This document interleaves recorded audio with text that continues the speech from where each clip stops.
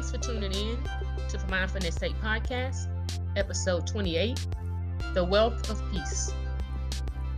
Many spend years searching for peace in the physical by trying to obtain status or material possessions, but peace is spiritual. Peace is defined as a state of being free from war or disturbance and in a state of tranquility. Philippians 4:7 reminds us, "And the peace of God, which transcends all understanding, will guard your hearts and your minds in Christ Jesus."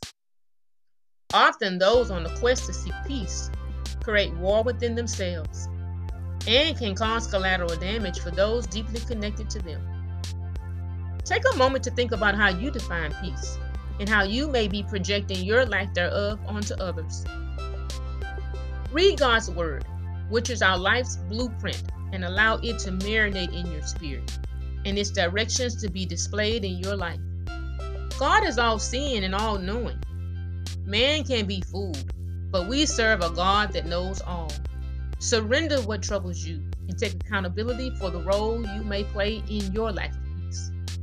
Make meaningful change and obtain counseling that's needed. And for anyone that has made it their intention to live a life of peace, keep pressing forward and remain in alignment. Don't allow anything or anyone to take you off of your course. There is no greater wealth in this world than peace of mind.